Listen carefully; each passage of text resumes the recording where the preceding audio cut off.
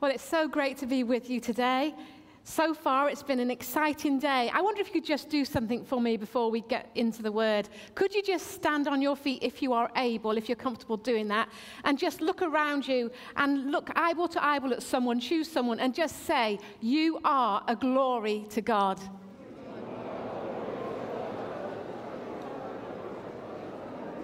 Okay, that's enough. You can sit down now. I don't know. Give you a little moment and you take more. You know what they say? Once there's the film, but you want to read the book. So we've just watched an incredible clip of an encounter of a man with Jesus. As a church, I know that you've been traveling through the Gospels and you've been reading through the encounters that people have had with Jesus Christ, encounters that have transformed their lives, that have changed them forever. And this encounter is no different in that. And so if you've got a Bible with you, whether it's on your phone or anything, it's in John, and we're starting at chapter 5. I think I'll just start at 1. Afterward, Jesus returned to Jerusalem for one of the Jewish holy days. Inside the city, near the sheep gate, was a pool of Bethesda. Now, Bethesda means place of mercy or house of mercy, and this is where this pool that we've just seen is situated. It's covered with 5 porches, and crowds of sick people, blind, lame, paralyzed, lay on the porches. And one of the men lying there had been sick for 38 years. When Jesus saw him and knew he had been ill for such a long time, he asked him, "Would you like to get well?" "I can't, sir," the sick man said. I have no one to put me into the pool, and when the water bubbles up, someone else always gets there ahead of me." Jesus told him, "Stand up, pick up your mat, and walk." Instantly, the man was healed. He rolled up his sleeping mat and began walking. But this miracle happened on the Sabbath. Okay, so the Jewish leaders, they objected, and they said to the man who was cured, "You can't work on the Sabbath. The law does not allow you to carry that sleeping mat." But the man replied, "The man who helped me told me, 'Pick up your mat and walk.'" "Who said such a thing as that?" they demanded. But the man didn't know, for Jesus had disappeared into the crowd. But afterward, Jesus found him in the temple and told him, "Now you are well. Stop sinning." In other words, stop not believing me, or something worse will happen to you. Then the man went and told the Jewish leaders that it was Jesus who had healed him. So the Jewish leaders began harassing Jesus for breaking the Sabbath. But Jesus replied, "My Father is always working, and so am I." There are 3 things I want to pull out of this message today that declares that Jesus Christ is the Son of God, that Jesus Christ was the embodiment of God as he walked on this earth. He wasn't just a nice man, he wasn't just a prophet, he wasn't just simply the Son of God, but he was the manifest presence of Almighty God. And what we find in this story, this encounter, is that Jesus goes to a place that he knows really well. And one of the attributes of Almighty God is that he is all-knowing. He knows everything about everyone. He knows everything about place and time. In fact, there's a word for it, and he's omniscient. And this is Jesus we're talking about. One of the attributes of God flows out of Jesus' life in this story. You see, Jesus knew before, in chapter 1, if you read John, he knew Nathanael before he even met him. He knew the wine would run out at the wedding, and that his mother would come to him and ask him for help. He knew in chapter 3 that Nicodemus had lots of questions and would come hide into him at midnight. He knew in chapter 4 that the Samaritan woman would be at the well, and he knew all about her lifestyle and all about her men that she had had in her life. And here in chapter 5, he knows an unnamed man with an unnamed sickness at a pool in Bethesda. And what about you here today in this place? You know, I've thoroughly enjoyed as we've celebrated that every tribe, every tongue, every nation can gather together in unity and declare the goodness and the glory of God. But God knows you individually. Corporately, we give him praise and there is strength in that. But individually, when you are alone at night, God knows you. Jesus knows your thoughts.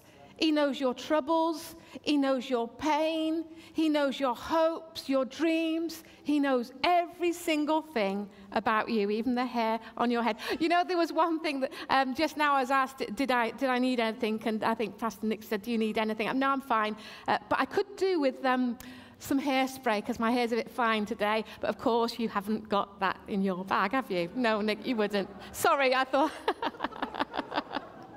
Yeah, you just got that. But Jesus, first of all, what is he doing in Bethesda, at the pool of Bethesda? He's gone to Jerusalem, hasn't he? I thought I read that he's gone to Jerusalem because there's some religious festival going on. Well, Bethesda pool is not where the temple is. In fact, it's an unclean place. In fact, it's got its roots in pagan history rather than Jewish history.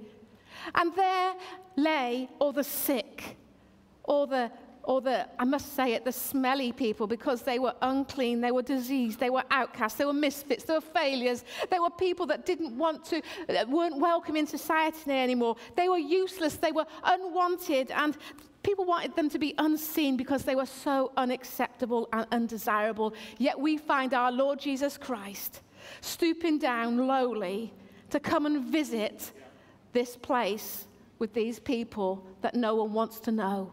Isn't that a reflection of God himself, who sends his Son down from the glory and the majesty of heaven down to this place on earth just so that he could get up close to us and show us his love and his mercy and his grace? So Jesus wasn't at the party. He wasn't at the festival in Jerusalem. He did a detour on purpose, because everything that Jesus does is on purpose. In fact, he even enters through the sheep gate. Isn't that a clue that the shepherd that is looking for one just leaves the 99 because he's looking for one man, one unnamed man that's been sick at this pool with a hope that is lost for so long?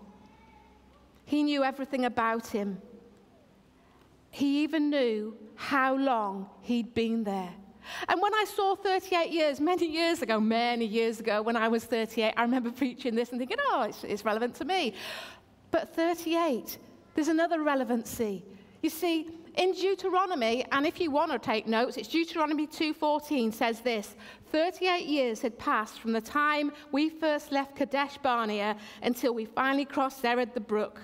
By then, all the men old enough to fight in battle had died in the wilderness, as the Lord had vowed would happen. Well, that means gobbledygook to you, doesn't it? But what it's saying is that for 38 years, after the spies had sussed out the promised land, 2 came back with a good report, Caleb and Joshua, remember them?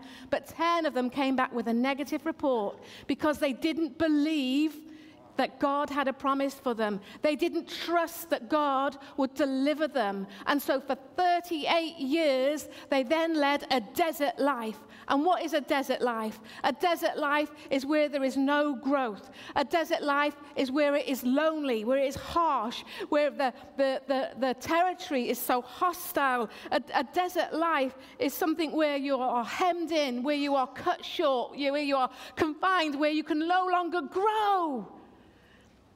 And so I think that the 38 years that this man had been living such a life was a desert life, that Jesus was declaring the desert time is over because your Savior is here in your midst. I wonder, are you in a desert life right now? Are you in a place where you are feeling confined and hemmed in? I wonder if I could have my mat. This is my gorgeous husband, Jason. We've been married 31 years, is it?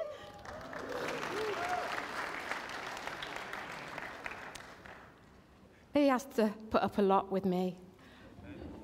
Oh, it's even got the tag on it. A few years ago, I was struck down by a sickness called ME, myalgic encephalitis. And almost overnight, I went from being active and vibrant and extremely busy with a full diary to I went to bed one night and I could not get up again. In fact, I didn't get up for 4 months. And then after that, it took me 3 years to gain my life back. And that for me was a desert season. You know, when you go through a desert season, it could be something that has pushed you down, something that is just too much. And have you ever had a duvet day where you just want to stay with a duvet over your head and not see anyone, not speak to anyone? You don't want to see the light of day because you can't face it. And then the next day comes, and the next day comes, and then it's so hard to get up back into reality. And as you lay there, some of you can't see me so well now because you become unseen. When life knocks you down, when stuff happens in your life, whether it is sickness or whether it is broken relationships or broken promises or whether it is sin or whatever it is that has come along and knocked you off course, and you start to lay down on your mat, on your bed, you start to become unseen. You start to become forgotten. And you start to forget the things that God has promised to touch your life with. You have forgotten the purposes and the plans that He has had for your life. But every time you start to get up, it's too hard, because when you've been somewhere too long, your muscles become withered, and then it becomes harder and harder to get up. This man had been dead to the world for 38 years. When I had my ME, it was like I was cut off from the world for 38 years, away from everyone. But for me, I got miraculously healed.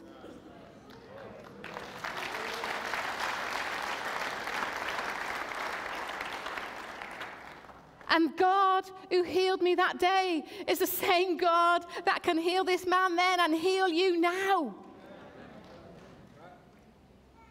But we get stuck on our mats. We get paralyzed and we get crushed by the stuff that life throws at us. And it could be nothing of our own doing sometimes, and sometimes it is. But sometimes life is hard. And for some of us, as we've traveled through this season of pandemic, where maybe we've lost loved ones, we've lost jobs, or we've lost just hope, sometimes that could have felt like a crushing to our spirit and a crushing to our body. And maybe we're still walking around upright, but we feel like we're lying on that mat and we just want to stay there because it's safe, because it's comfortable, because it's familiar. But you know, it's time to get up. You know, I just want to applaud you all for those that have come here for the first time since the pandemic. We really applaud you and we welcome you back into the house of God. But I want to ask you something today, and don't turn to your neighbor. I want to ask you, what is it in your life that is holding you down, holding you back, confining you, stopping you to reach all the promises that God has over your life? What is it that holds you crippled and paralyzed right now? You see, it says in Hebrews, it says that nothing in all creation is hidden from God's sight. Because Jesus knows. He knows your trauma. He knows your trouble. He knows your heart right now. And as he faces this man at this pool, Jesus comes along, breaks into his space, gets up to his face. This is pre-COVID because he didn't have a mask on. But his presence and his power and his glory is standing before this man. And he says to him, "Would you like to get well?"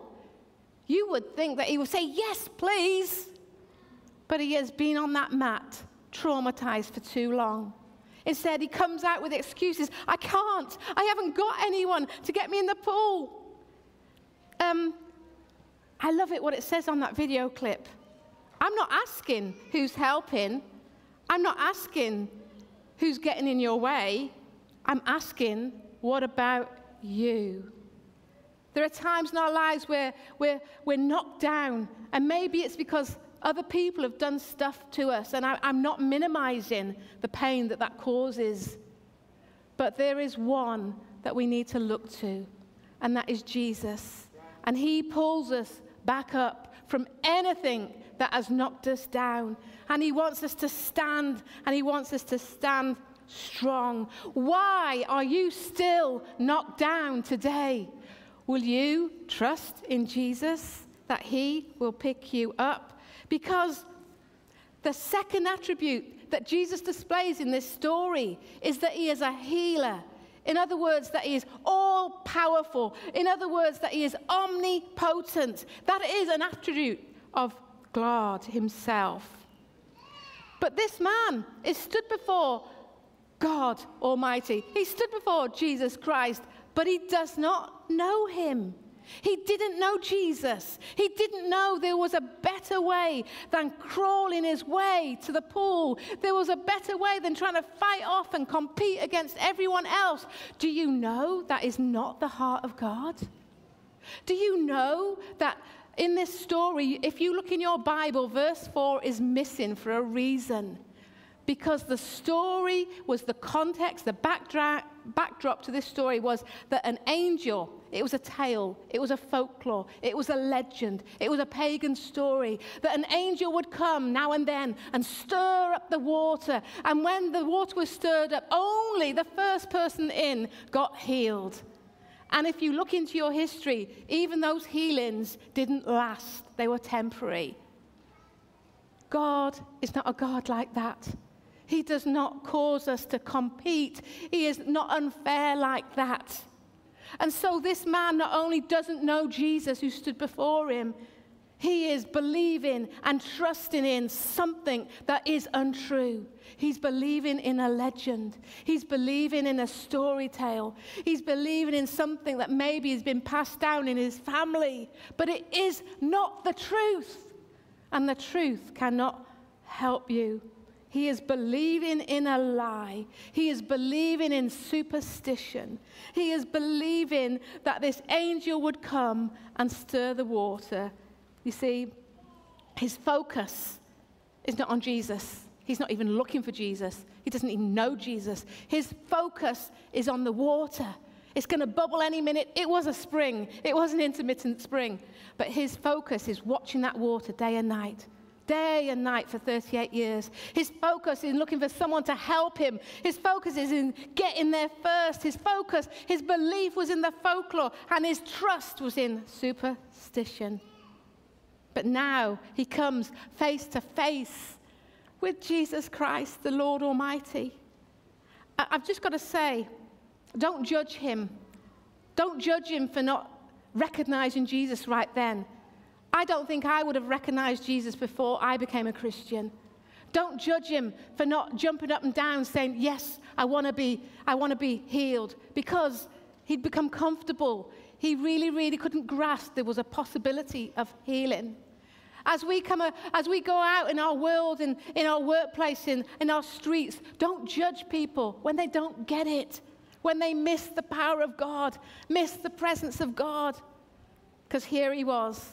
Jesus had made a detour to single this man out on purpose this day. He was stood before him in all his glory, in all his power, in all his presence, and yet he didn't get goosebumps. He didn't jump and realize the Son of God was before him. Hope deferred makes the heart sick. I want to ask you again today, what is it that you are hoping for? Where is your trust? It's not in something that's not true, is it? It's not in something that's a supposition or a folklore. Maybe your trust is in something else physical. Maybe it's in possessions, or maybe it's in people. Where is your trust today? You've got to hold on to the truth, because I know this. When I say, where does my help come from? It says in Psalm 121, my help comes from the Lord, the maker of heaven and earth. And the third thing, as we recognize the attributes of God in Jesus in this story, in this encounter, we see that Jesus reigns. In other words, he is omnipresent, he is everywhere, he is always, because he is God.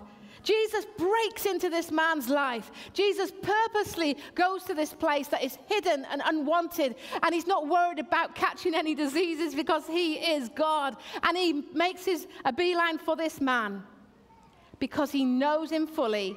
He knows how long he's been there. But this man doesn't believe in Jesus, doesn't even know that he needs Jesus, isn't even looking for Jesus, and yet this is what happens next. Here's the power come in. Stand up. Even if life has pushed you down, stand up. There was once a little boy in school, and he was being naughty, and so his teacher told him to go and to sit down, and then he went quiet. And she said to him, "Are you okay?" He says, "Yes, I'm stood up on the inside." Sometimes we can't physically make a stand up, but in our spirit being, we can stand. Jesus says, stand, and I don't even know if this guy, we don't know his name, so we could put ourselves in that place. We don't know what's wrong with him, so we could put whatever ailment is our life in that place. But the Bible doesn't tell us whether he voluntary or involuntary responds to the word of God. But the power of the word of God just happens. And this man begins to stand. And all his withered, atrophied muscles, they click back into gear. And he stands up. It just reminds me, there are times in our life when Jesus speaks the word to us. We have to stand. We have to step out and do the stuff we can't do, because he says so. We've got to do the impossible. When he said to Peter, get out the boat and walk on water, Peter couldn't do it, but Jesus told him to, so he could do it. When he shouts to Lazarus, "Lazarus, come forth, come back from the dead," Lazarus' body just has to command to the voice of God. I'm not sure that Lazarus was alive enough to think, "Oh, can I hear that and can I obey that?" No, but his body responded to the power and the glory of God. And there are times in our life when the word of God comes and we need to respond. And sometimes we don't really have much unction about this. I'm not sure what he did, but his body responded. And just for those moments now, his eyes are no longer on the pool. His eyes are no longer on the superstition. His eyes are no longer on a hope that is a lie. For a moment, his eyes are now on Jesus Christ, where our help comes from. His next word to him, pick up your mat. He instinctively rolls up his mat, and he picks up his mat, probably better than what I'm doing. He picks up his mat because he's now carrying the responsibility. He's now carrying that which carried him. And now there's no going back. He's not going to lie on that mat by that pool ever again. This healing is permanent and forever because God has healed him. Then the word says, walk. You know, years ago, there used to be this song, step by step, we're moving closer. Little by little, we're gaining ground. You really don't want me to sing, but that's the way it goes. You see, the word spoke. And when the word spoke, creation came into being. In the beginning was the Word, and the Word was with God, and the Word was God. Talking about Jesus. He was with God in the beginning, and through him all things were made. Without him nothing was made that has been made. In him was life, not death, not life on a mat, life to the full. And that life was the light of all mankind. The light shines in the darkness, and darkness has not overcome it.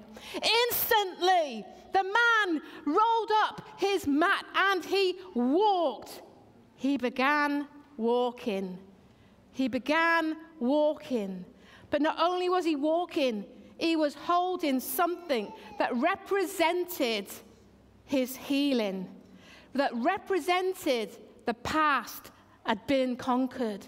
That represented to the Pharisees and to the Jewish leaders that there was a miracle in that house. And this aggravated them. So when he's gone walking into the temple with his mat over his shoulder, because now his legs are fully walking, now he is fully healed, now he has been touched by the living Almighty God, there is a miracle in the house, and the Pharisees do not like it.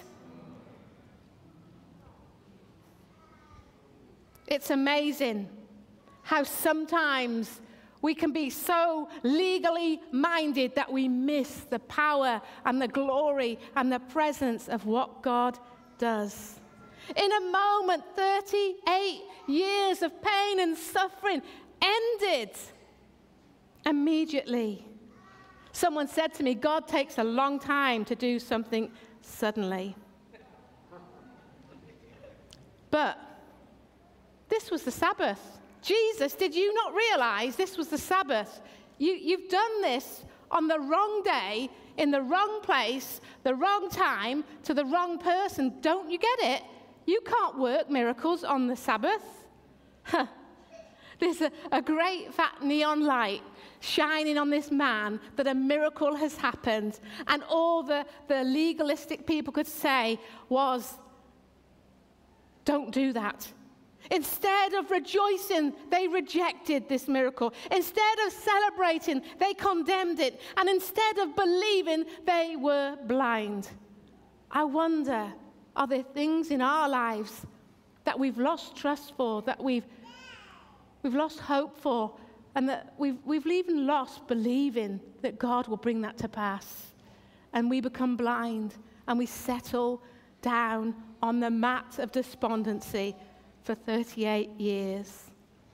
Hey, God works on a Sunday. Did you know that? He works 24/7, always and forever. For the Son of Man is the Lord of the Sabbath. And he's declaring this boldly right there, right then, in this place, in front of these legalistic people. And when they question him, I love this, he says, my Father is always at work, and so am I.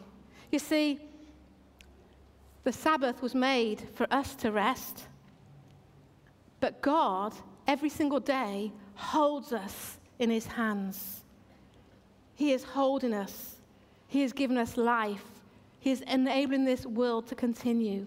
He never rests. He is 24/7. Whenever we need him, we can call on his name. We can call out to God.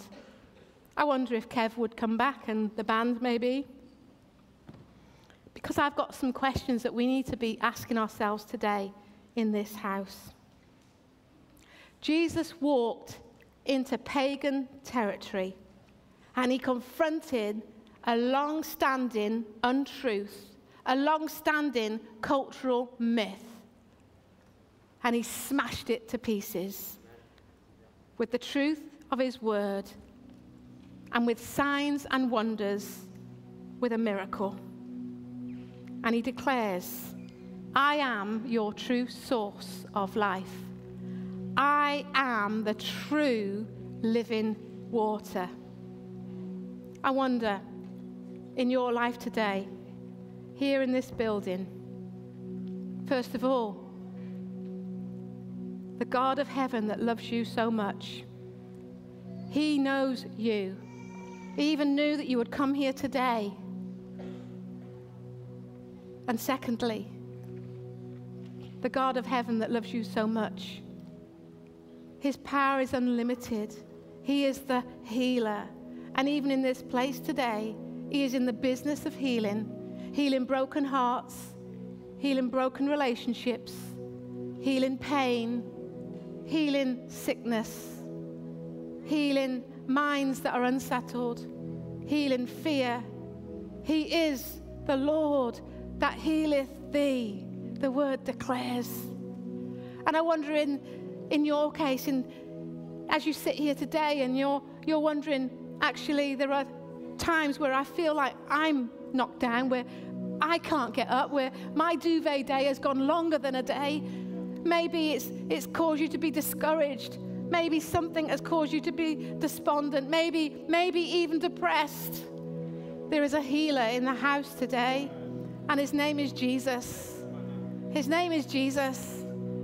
This encounter was to a man that didn't know Jesus. It was to a man who didn't even believe in Jesus. It was to someone who believed in something else, who had a hope in something else. But that didn't deter the love and the compassion of Jesus. And even if you're in this place today and you don't really know him, that's not going to put him off. That's not even going to stop him wanting to heal your heart. He did it for this guy. And we don't really know if he ever came into a relationship with Jesus, but he still got healed. The healer is in the house today. The healer is in the house today. And later on today, we will celebrate as those seven young people go through the baptisms of waters. I've included you there, Natalie.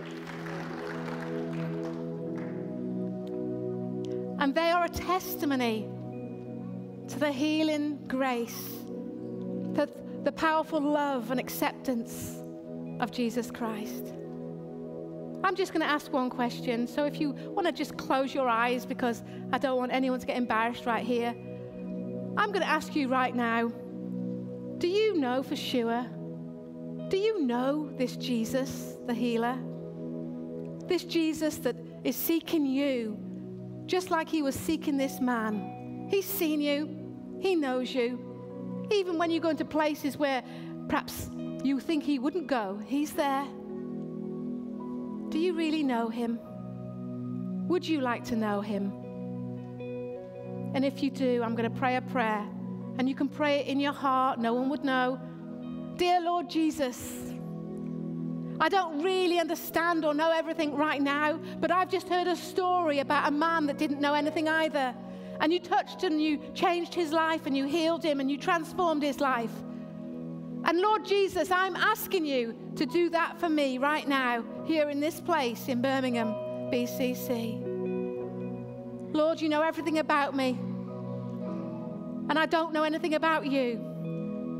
But I'm sorry if I've offended you. And I want you to come into my life right now. In Jesus' name. Amen. That's not a magic sauce or anything like that.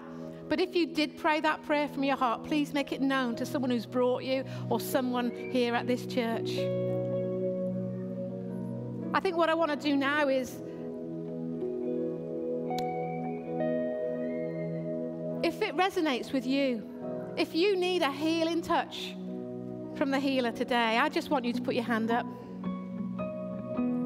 Thank you. Thank you. Thank you. Thank you. You know, you're not alone in this place.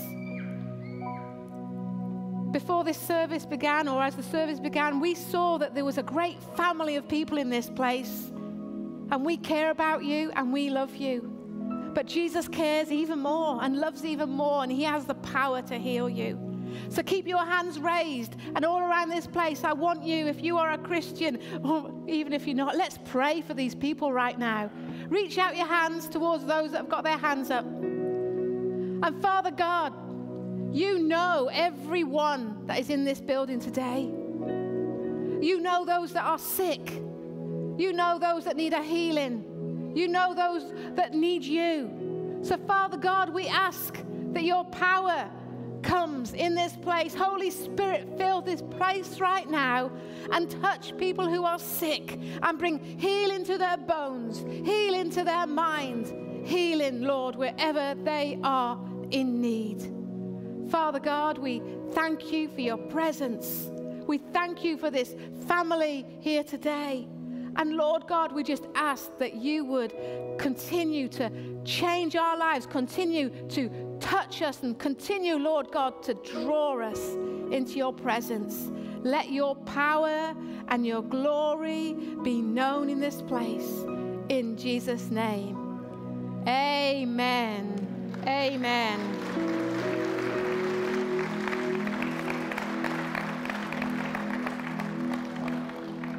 And just before we end in worship, I've just got to say to all of you here, whether you feel like your life is lying on a mat or not, no one can hinder God's destiny for you.